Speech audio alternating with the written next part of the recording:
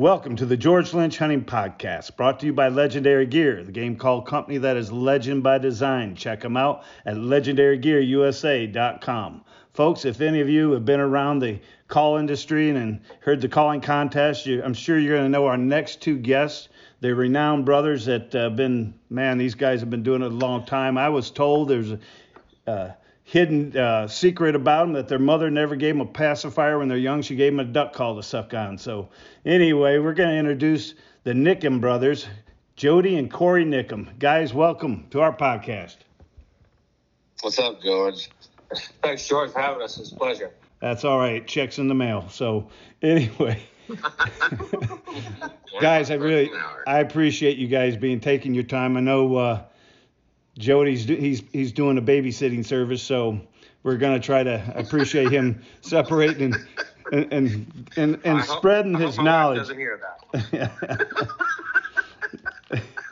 Well, for our listeners out there, that's pretty much, you guys know, you guys are a hoot, you're a laugh, but in all seriousness, you're probably the worst two guys to ever watch pull up to a calling contest. The old crap when the Niccum brothers are here. But if you would have you start, Cory, and a little bit about yourself, your background, your family. Yeah, man. My name is Cory Niccum. I am 39. We have 5 kids, 3 boys, 2 girls. It'll be 15 years being married May 24th, so not too far away. I started contest calling in 98, 99-ish.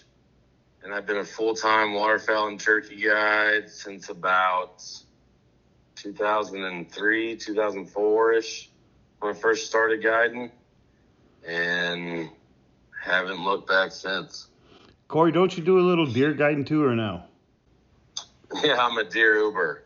I pretty much drop off deer hunters on the farms that I turkey guide on and make sure they don't get lost, and if they shoot a deer, I go help them track it and come back, but I am far, far from a deer hunter. Gotcha.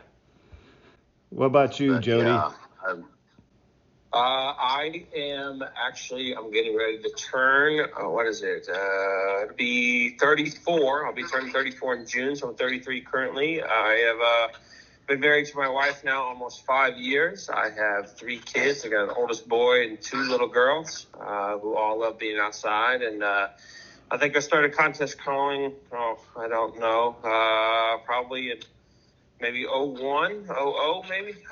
Not too long after Cory. I was obviously younger than Cory, but I think it's almost closer to the same time. I think he did a couple years prior to me when I went around and watched him do it, and then I kind of got involved in it. But outside of contest calling, which I really don't do too much of anymore, I work for a tree care company as a certified arborist. Basically kind of manage a tree care business that a guy here locally owns. And it just kind of take care of my kids and hunt in my off time, and that's about it. Well, let me ask both you guys. You guys are you're the big names in the industry, and who got you started at a young age? Did you come from a family of hunting heritage, or was there a certain mentor or anybody that kind of led you through this, guided you through?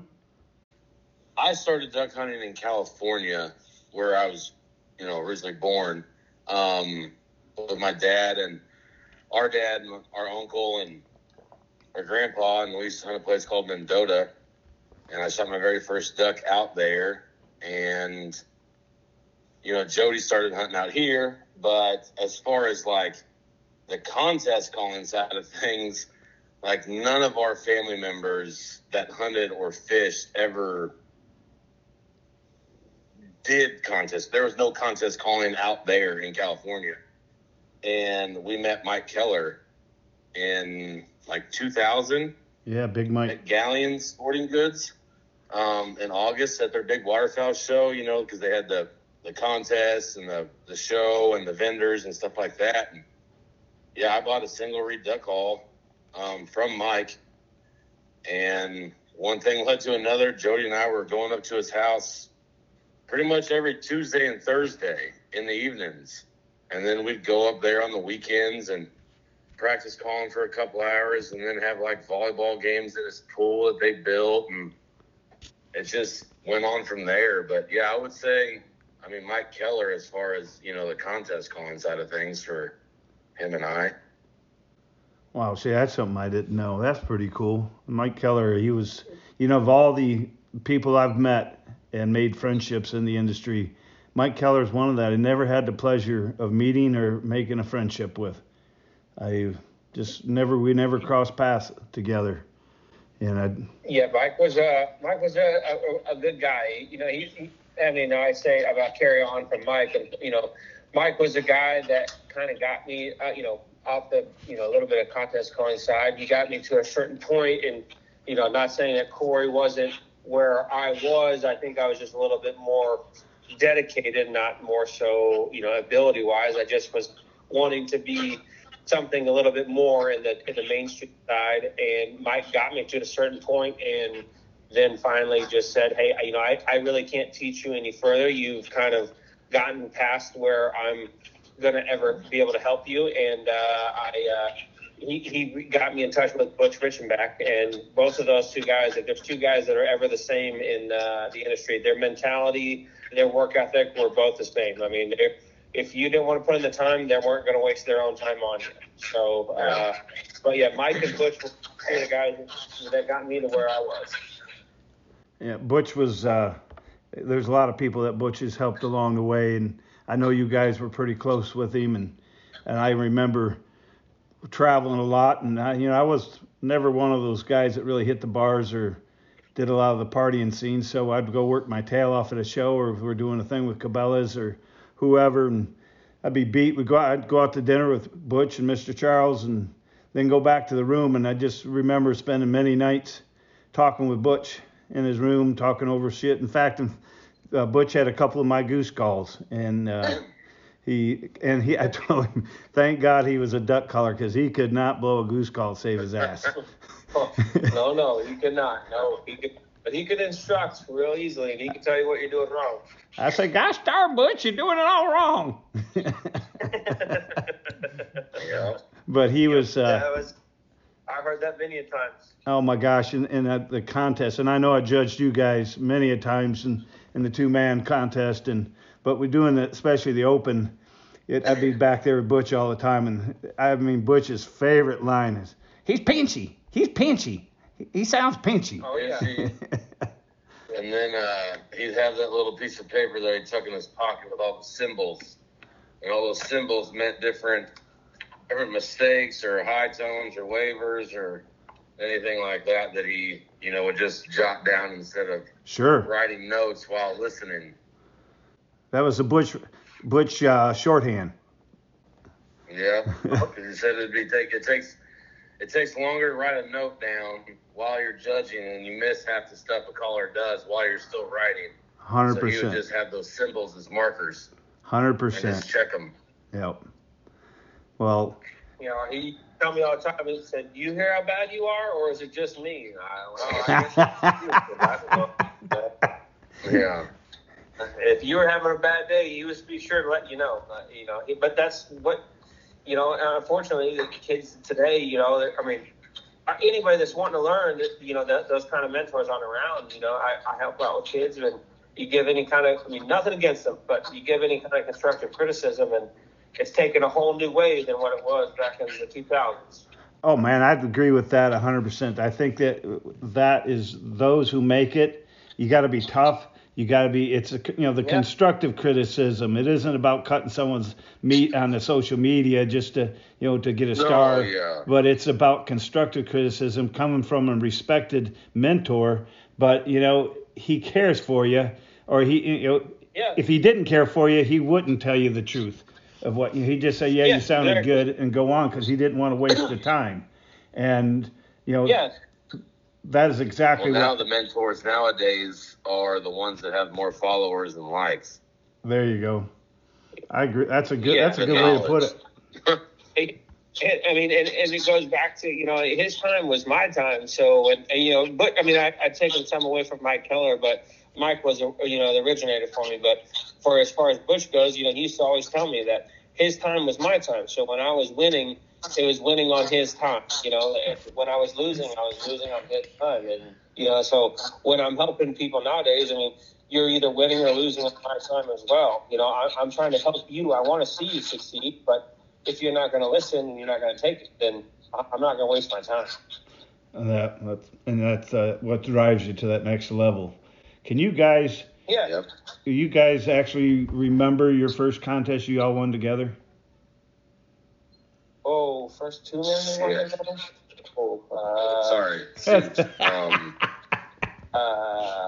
First 2 minutes. Gosh. I would have. If I was a guess, going off of back then when there was contests nonstop, thinking of like the earlier months, because Spoils' contest was always during the end of Kansas turkey season in May. Yeah. And if I would probably have to say one of the first years Spoils had his contest at that shop he had outside of Pittsfield. Yep. Yeah. Yeah, but as far as year, George, I don't know. We've won so freaking many of them. Oh my gosh! It just. I don't know. I mean, I'd say you probably got far off on that. I'd say. I would probably say if one of Foyle's is the first years he had it. Yeah. Let me ask you this: what would be your most memorable win? Ooh, man. Any recent ones, but I mean, we won Rogers a lot. How many times won Rogers? Until they put the world title on the 2-man Rogers. Actually, Cory took first and second with a buddy of mine, Zach, who's a really good friend of mine, and which was awesome to see. And then the next year, me and Cory ended up winning Rogers that next year, which was the world title, which was cool to have. I mean, we now have between the two of us, we have a Main Street world title in Stuttgart. We have a world live title. And we have the world 2-man title. I mean, honestly, for me, probably the dive bomb last year. I was going to say, just because the amount of teams that were there and who was there, I would say dive bomb over the Rogers one. Really? Yeah, I mean, nothing to get, like I said, me and Zach won it in 18, and Jody and I took second that year. Then the following year, Jody and I won it in 19, and I had a mistake in the third round, and it cost me and Zach some points. So we went, from top 3 to 5th that year, which, my fault. I messed up, but I would think even winning Rogers back-to-back with Zach and Jody, that dive bomb contest felt really damn good, especially who we beat, team number 2 and team number 3, and then to go to Alaska for 8 days. That was pretty cool, huh? That was a winning, and then, getting to go to Alaska now with Charlie. Tell me about Alaska. They all feel good. Oh, yeah, winning, I mean, it don't matter if you're in BFE, Alaska, or Texas, or whatever, win's a win. Like, it's all they all feel good. But, George, back to your question about Alaska, it was like being on the edge of the moon. Like, It was the most craziest thing I've ever witnessed in my entire life as far as duck and goose hunting. Really? What, Yeah. I mean, Jody, let Jody tell you. I mean, we almost hit a bear. Alaska was just, you got guys around here that, where we are, and I think also where you are, George, you got guys that field hunt, and you got guys that water hunt, and you guys got that timber hunt, and it may get bad. It may get, where you are, you may get in the negatives, and you may get some snow on the ground, but, George, we were up there in October, and it was below freezing, but to go shoot brant out on the Bering Sea or to go shoot sea ducks and stuff like that, like you're a whole different breed in my mind. I mean, these guys, the head guy. Yeah, I told Jody like the second day, because that first day we got there, we hunted that afternoon, and it was like a gentleman's hunt. Like we just sat in these like little cuts on this beach. And we shot, hell, I think we killed a couple of greenheads and brant and cacklers that evening. But after like the second full day of hunting, I told Jody when we got back to the lodge, when we got in our room, I was like, I will tell anyone still to this day, in person or over the phone, any North America or United States duck and goose guide, they're not a man unless you guide in Alaska. Like the lower 48 guides, they don't know. I mean, we're not duck guides or goose guides like those guys up there. It's a different animal. There's no way I could do it the whole season. No way in hell. Because of the elements?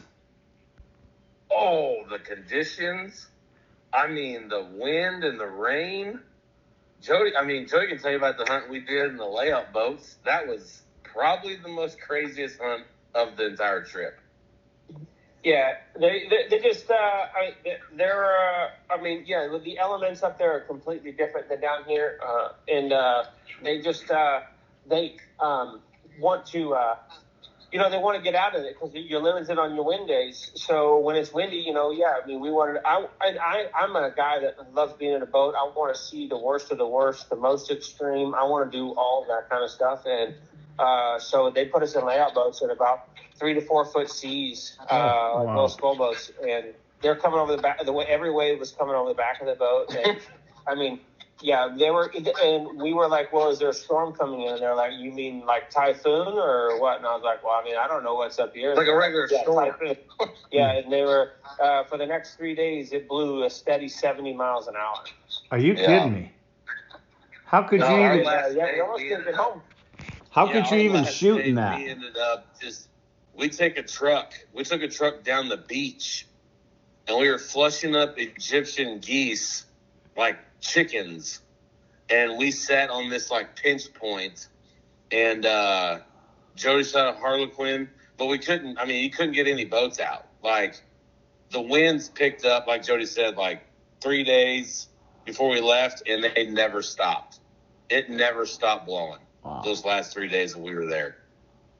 Wow. Did you see any bear? Yeah. We almost hit one. We almost hit one with a pickup truck. No way. And they killed one. Charlie Somerville up there in Cold Bay, Alaska. Whatever it's worth, I'm not promoting anything, but these guys, they know what they're doing, and it's a time of your life. I would go tomorrow if I could. I'd go every day. If I wasn't happily married and have kids and I didn't have a successful job, I would go. I would move. George, it's unbelievable. It's beautiful country. It's just a tundra, empty tundra. There's nothing up there. It's so peaceful and just quiet. Bear we everywhere. We goose hunted one afternoon, George. We set up a bunch of silhouettes and socks, and it was just Jody and I, Jack and Charlie. We took this blow-up raft boat and piled everything on there and ran up this cut and then carried everything across this berry field. And I think Jack, I could be wrong, but I think Jack and them said it was 33,000 acres of just continuous berry patches, all in this area where we were at. And that's what the geese were sitting and feeding in, in the afternoons. What kind of geese? You say geese. Layout blinds. Are you talking, what kind of geese? Aleutian cacklers. Ah. That would be cool to get mounted. That's what we shot. We shot Aleutian teal, mallards, brant. Like I said, Joey shot a harlequin. We shot the cacklers. Charlie shot a brant on our last full day of hunt, which was cool. It literally went past all three of us. And then Jody was like, Charlie, shoot it. And then Charlie raised up and shot. And Jack went and picked it up and was like, who shot this bird? And I was like, are you kidding me? And Charlie shoots it, and it's banded. So that was pretty cool to see a banded brant and stuff like that. But did you guys get any mounted? we didn't take any birds back. We took, what do they call those things, Jody? The old crab pot glass balls. The glass balls that they find on the beaches. What the heck is that? It's like the crab pots. It was so back in the day, over in China, in Asia, they used to use glass balls for their crab pots. Yeah. They're actual hand-blown glass balls. Well, they've been out in the circulation for so long or lost at sea that they kind of get put in the they call it the dishwasher. And the dishwasher is like this big area in the ocean, and it just cycles them everywhere. Well, then they'll just wash up ashore out of the Bering Sea out there in the Aleutian Islands, and you go out and find them, and they're like kind of collector's items. I mean, they sell them for like 150, 250 bucks. Wow. Yeah, one of Just Charlie's cool, neighbors. old memorabilia. Yeah, we went over to Charlie's neighbor's house, and they had like giant buoy ones that they had found. But the ones we found are, I don't know, a little bigger than a softball. Yeah, they're cool. I knew a guy had glass balls, but they weren't that big. He told me they were collectors. I don't know, believe him or not, but I think he's full of crap. But so, did you eat a lot of crab up there? That comment will probably be deleted, George. No, we're keeping that one. That's a homer. Did you eat a lot of crab, Alaskan crab up there? What did we eat? We had crab one night, didn't we? I think. I don't think we had crab. No, because I think it was the Salmon? year that COVID was going on, so they didn't have crab. Oh, that's right. Yeah, the crab pots were not in business, quote unquote, because of COVID. Oh yeah. We ate a lot of Brant, which was absolutely amazing. Yeah, Brant. Seriously. Was amazing. Yeah. I would Brant take. was, I can tell you, it's way better than any Canada goose I've ever had in my life. Yeah, that Brant that we ate that they cooked in their lodge was to die for. I mean, it was delicious. We had pulled pork Brant the day we got there before we went hunting. Brant sandwiches, Brant pulled pork. Yeah. Yep. So let me ask you this: how do you call Brant? We did not. They Jack kind of did, but no, Jack it's kinda more of a did, flat yeah. pattern. Yeah. You kinda get the It's just pattern. more like a tide, and you just hunt the tides. So it's And kind of they like start hunting moving divers? when that tide starts going. Yeah. Yep. Almost. Yeah, they when the tide's low, they're out in the middle of the bay, just sitting on seaweed rafts, and then when the tide gets higher, those rafts go away, so all the seaweed and I think they call it something like some kind Eel of grass or something. eel grass or whatever, that it would get up on the shore. So those Brant would, you hunt them on high tide. Those Brant would want to get to the shoreline to eat that eel grass. So and then they would just come up there and eat that. So they're just eating vegetation, and they were amazing to eat. So I've laid out They're hunt, fun but to shoot, man. I gotta ask you this: how in the heck did you shoot? And did any of you get sick laying in a layout boat with 3 or 4 foot waves? Well, I think Cory got more sick because of alcohol. I will, yeah. So the night I chose to, quote unquote, let my hair down. So alcohol was involved. And the next morning, we go outside and Jack starts grabbing this 2-man layout boat, and I was like, I picked the wrong night to drink. Oh, man. And Jody shot his 2 Brant quickly after Jack dumped us off in the middle of the water. And literally, I shoot one, and the waves just started getting worse. And I told Jody, I said, dude, we're done. I'm not mad at these birds. Let's just go back. Jody smashed his finger that day. Wow. Yeah, it was just a complete cluster. Cory was pretty worthless that day. We went to go loading that 2-man layout boat into a bigger boat that weighs quite a bit. Cory's just kind of sitting there milking a little bit of a hangover, and I asked for a little bit of assistance, and they ended up smashing my finger, to the point where it swelled up pretty bad, and we actually had to needle it a few nights later to get the pressure off. Oh, it was that bad. Oh, that's bad. It was horrible. That was the morning we almost hit the bear, and I was sleeping in the back seat. Yeah, we're talking bear, almost we hit it in the butt with the front of the truck. Like a Kodiak bear or a black bear? I think the coastal brown bears. Yeah, big ones. Brown bears. The big ones. Yeah, they're not small. Because They're not small animals. Jeez. Literally, George, everyone on that plane that we took from Anchorage to Coal Bay, we're going on 15 to 20 day drop off bear hunts, and they looked at us like we were fools going to Coal Bay to shoot ducks and geese. We were the only duck hunters on that plane, and I think there was 13 of us getting on that little freaking prop plane, and they were all going bear hunting. What a cool award though for winning a contest. I mean. Oh yeah. Dude, that's awesome. It was cool, like, winning that contest. Like we said, I mean, last year at Dive Bomb, I mean, Charlie was there all weekend. So once we won, like, we, you know, would see Charlie and we'd talk to him and we'd hang out with him the whole weekend there at that show. And we talked to him a bunch of times leading up to the trip. And it was, like Jody said, I mean, I would go back tomorrow. I mean, it was just to see everything and what it's like, the elements, and it's crazy, man. It's truly, truly crazy. Well, it truly lives up to its reputation, the last frontier. I mean, yeah. Separate the men from the boys. No joke. Yeah. I mean, we would get done hunting at like 9:30 in the evening or at night. And it'd be like what it looks like outside right now for us three. And it'd be midnight at home. Wow. Like, we got done one evening when we hunted that field, and literally we got back to the road, and it was like 9:25 p.m. And you could still shoot at that time. Wow. Like, it's everything up there was just unbelievable. Do they get in that part? Cool experience. At that part there, do they get like darkness at part of the time of the year, or is it pretty much daylight? Yeah,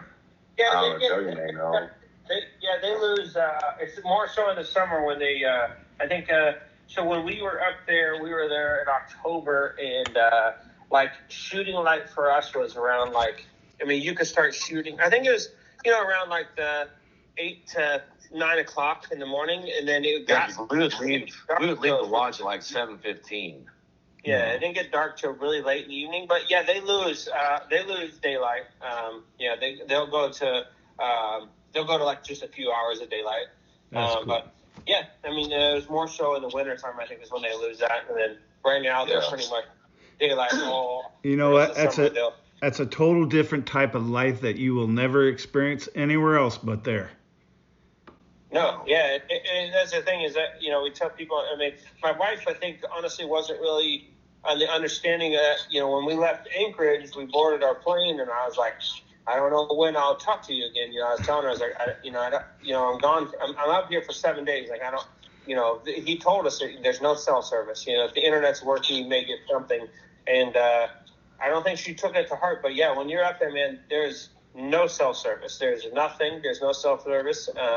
And like we went to like the grocery store there in town that's only open for like an hour a day or something. Yeah.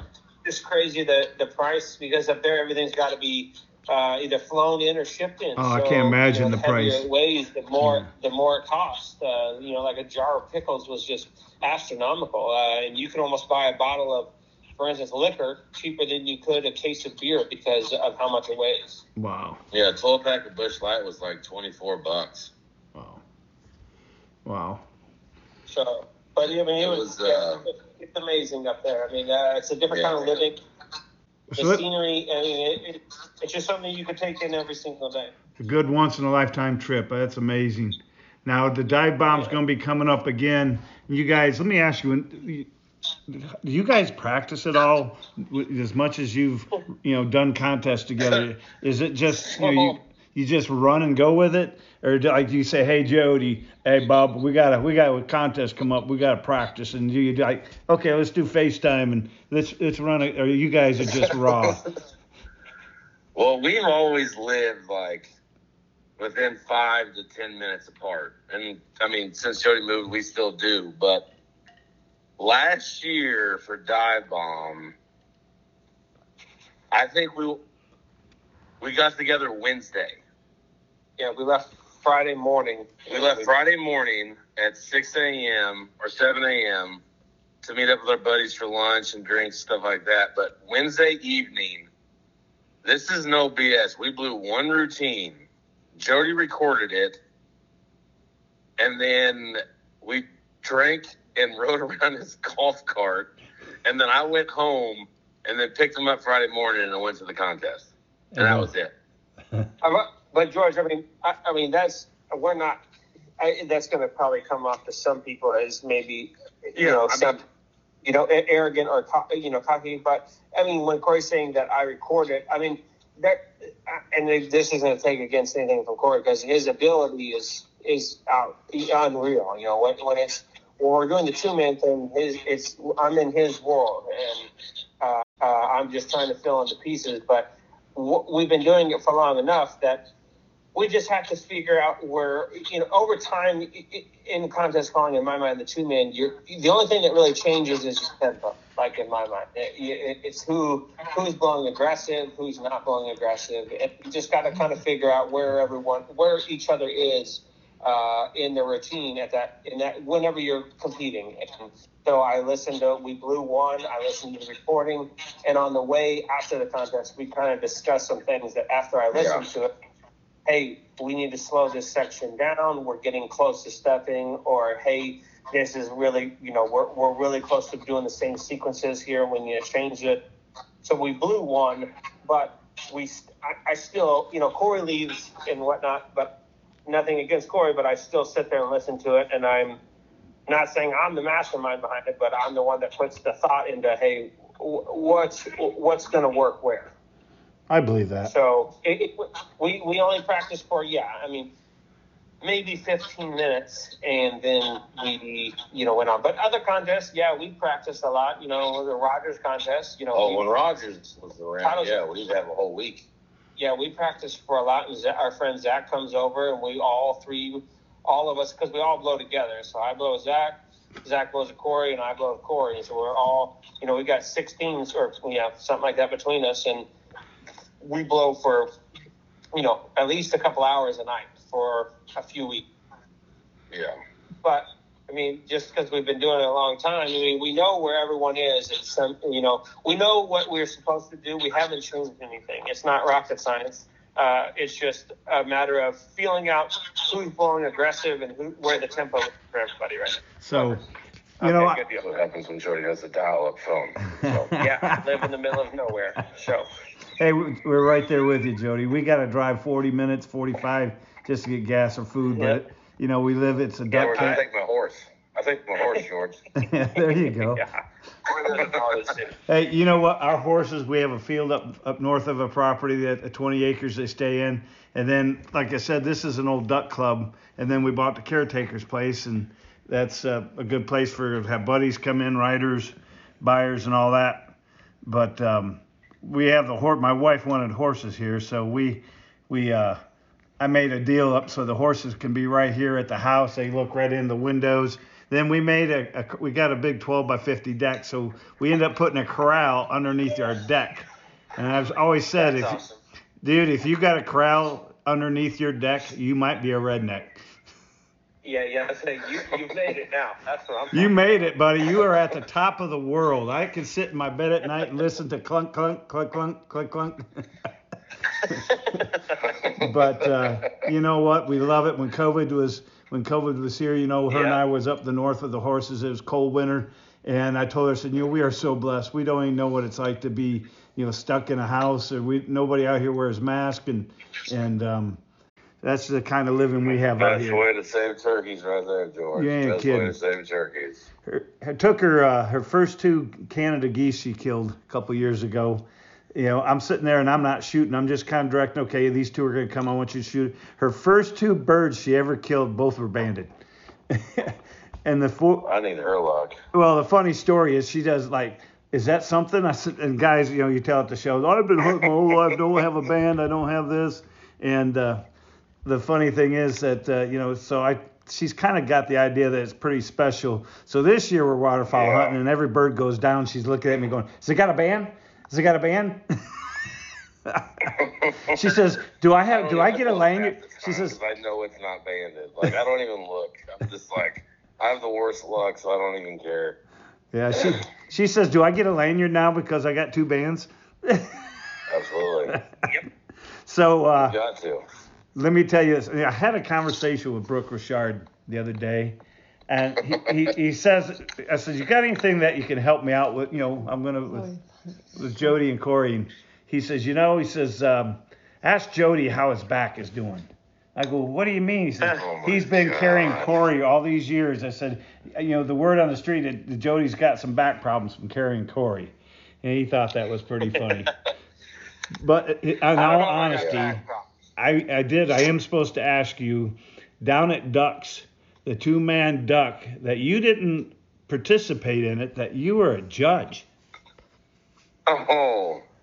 Huh? Yeah. Talk to me, bub. I went down with my buddy to set up his like booth for outfitting for Saskatchewan, and no one I knew was going to that contest. Jody or Zach or even Benjamin or Dan Getz or whatever. And so I told those guys after the meat contest debacle, I was like, man, I'll judge this two-man. And everyone thought, I was full of crap. I was like, no, I'll judge it. And so I come back there and, I got caught up in time and I showed up a little late and I came back there and there was Brooke and Bill Daniels sitting there and Bill goes, what are you doing? I'm judging this.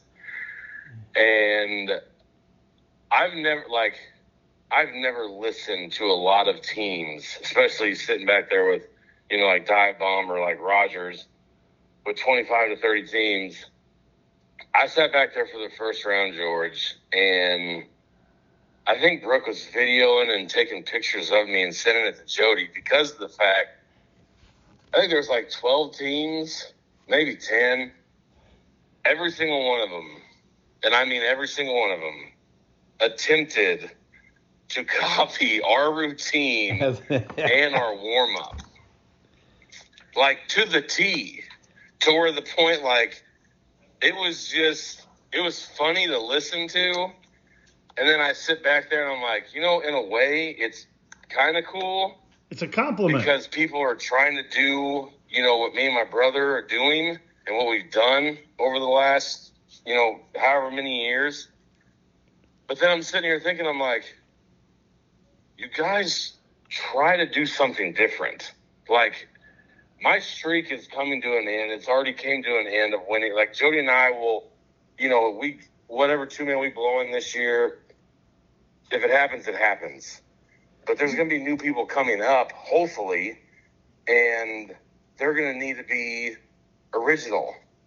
And listen to that two-man, it was not original. Like, and Brooke was loving it. Like, Brooke was just laughing his head off. Bill was laughing his head off. I was like, these guys are doing from start to finish. Warm up and everything.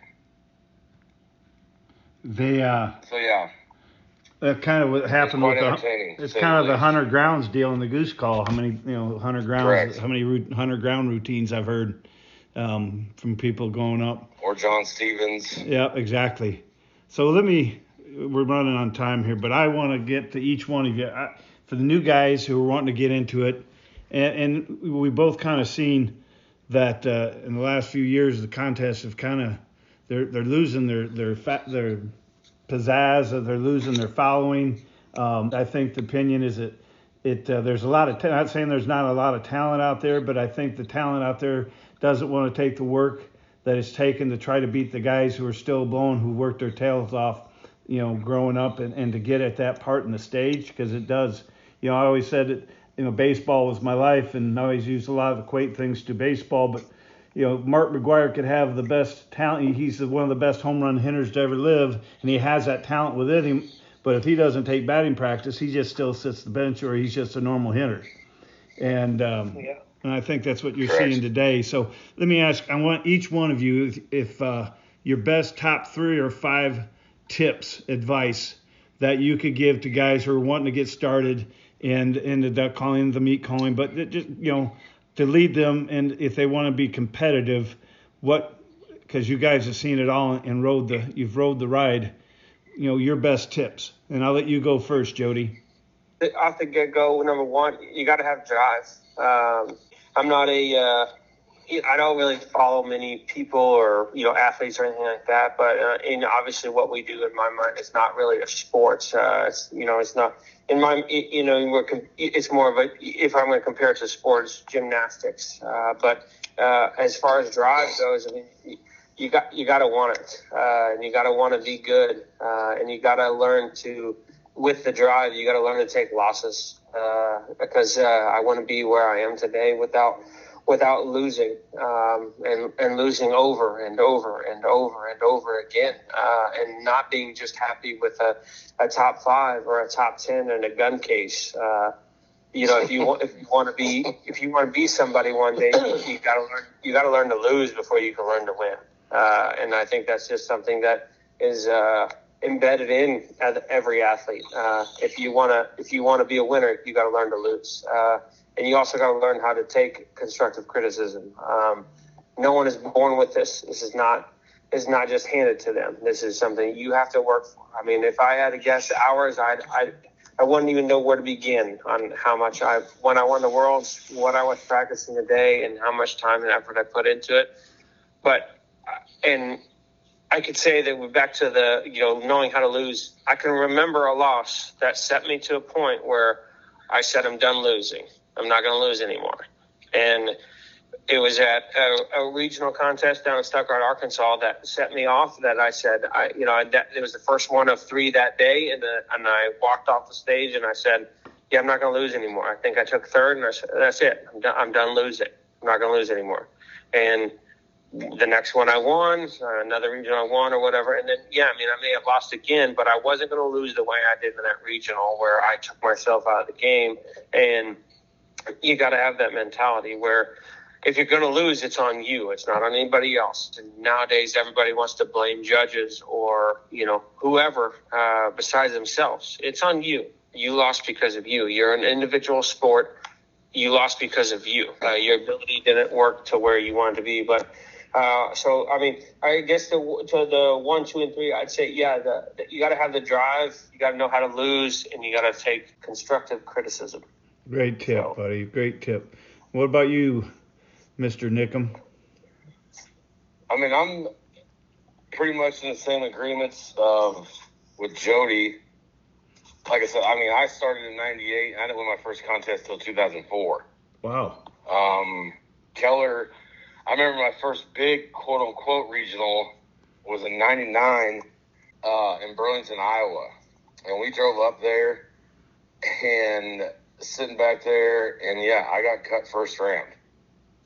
And I was like, well, that sucked, and started just, like Jody said, just start practicing longer hours, which pretty much, there is some still out there that I believe that truly does practice, daily, that wants to improve.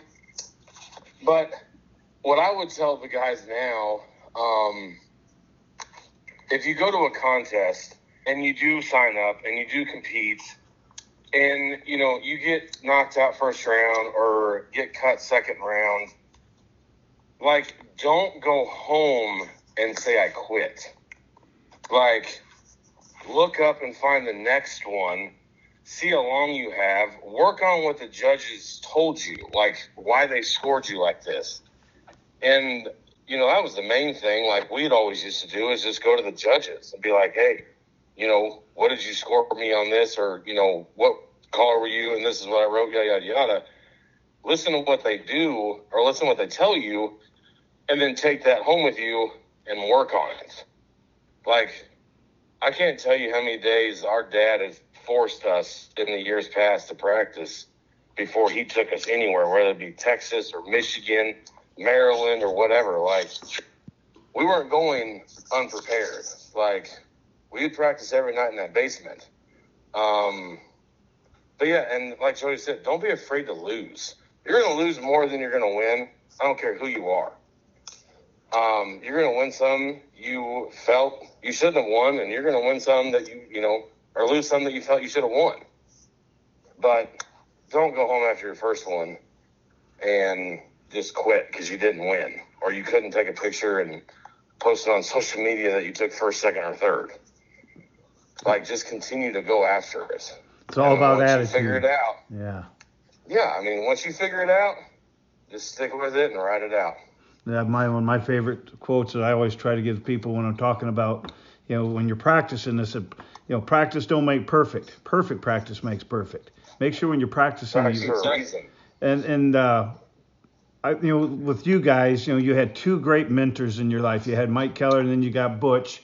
what if you got, an advice for the young kid today who wants to get into it, maybe doesn't have a mentor? Where will you direct them to go, to look and start researching, or how would they get started if they didn't have a mentor today with everything on the social media? And I'm not all up on social media stuff. I mean, with social media right now, I mean, there's a group of us.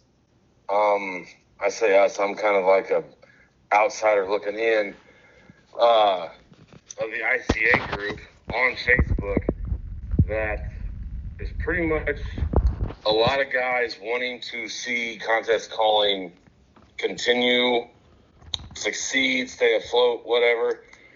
But there's people on that Facebook page and Instagram page all the time.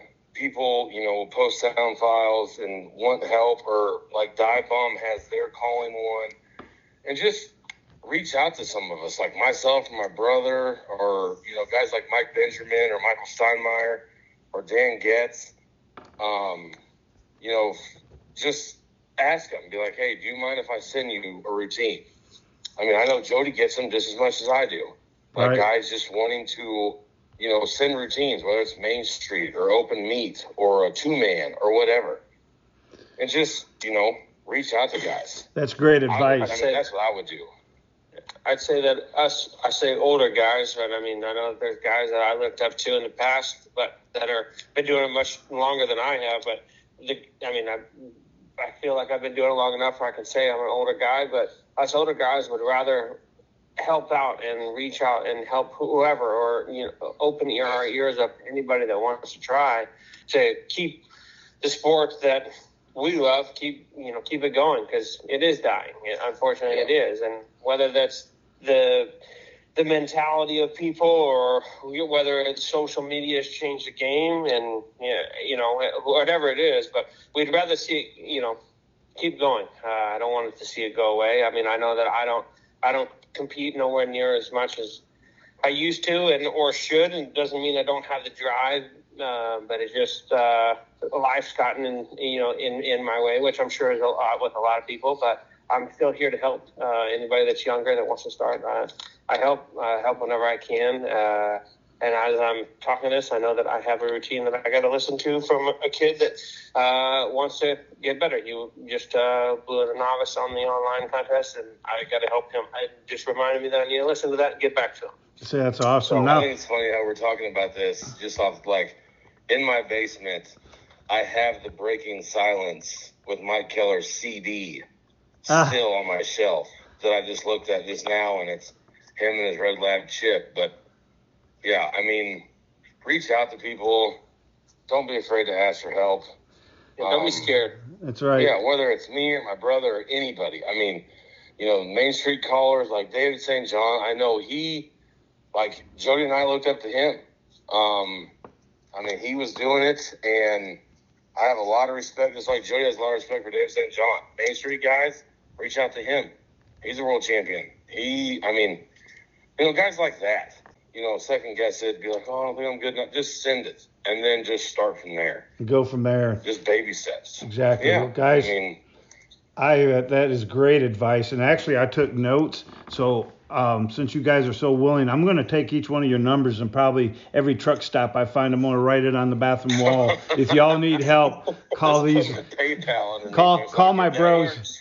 So as long as it's not a Love's truck stop, George. Lowe's or Pilot gas station. I don't need any of that kind of stuff.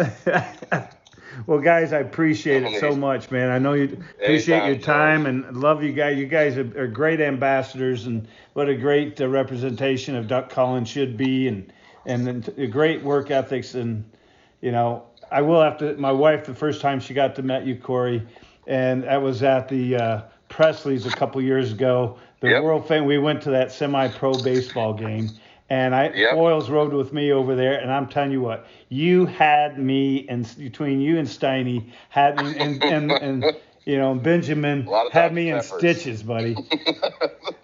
I'm surprised we weren't thrown out. But anyway, guys, I appreciate it a bunch, and thank you for your time. And folks, I hope you enjoyed this. There's a lot of information, a little bit of fun, and check these guys out on social media. Reach out to them if anybody wants to get started in it. These guys are serious as a heart attack, and you're going to learn from the best. And I hope you enjoyed this episode. If you did, I hope you subscribe to it, the George Lynch Hunting Podcast. And always remember, hunt safe, hunt smart, and may the good Lord be your guide.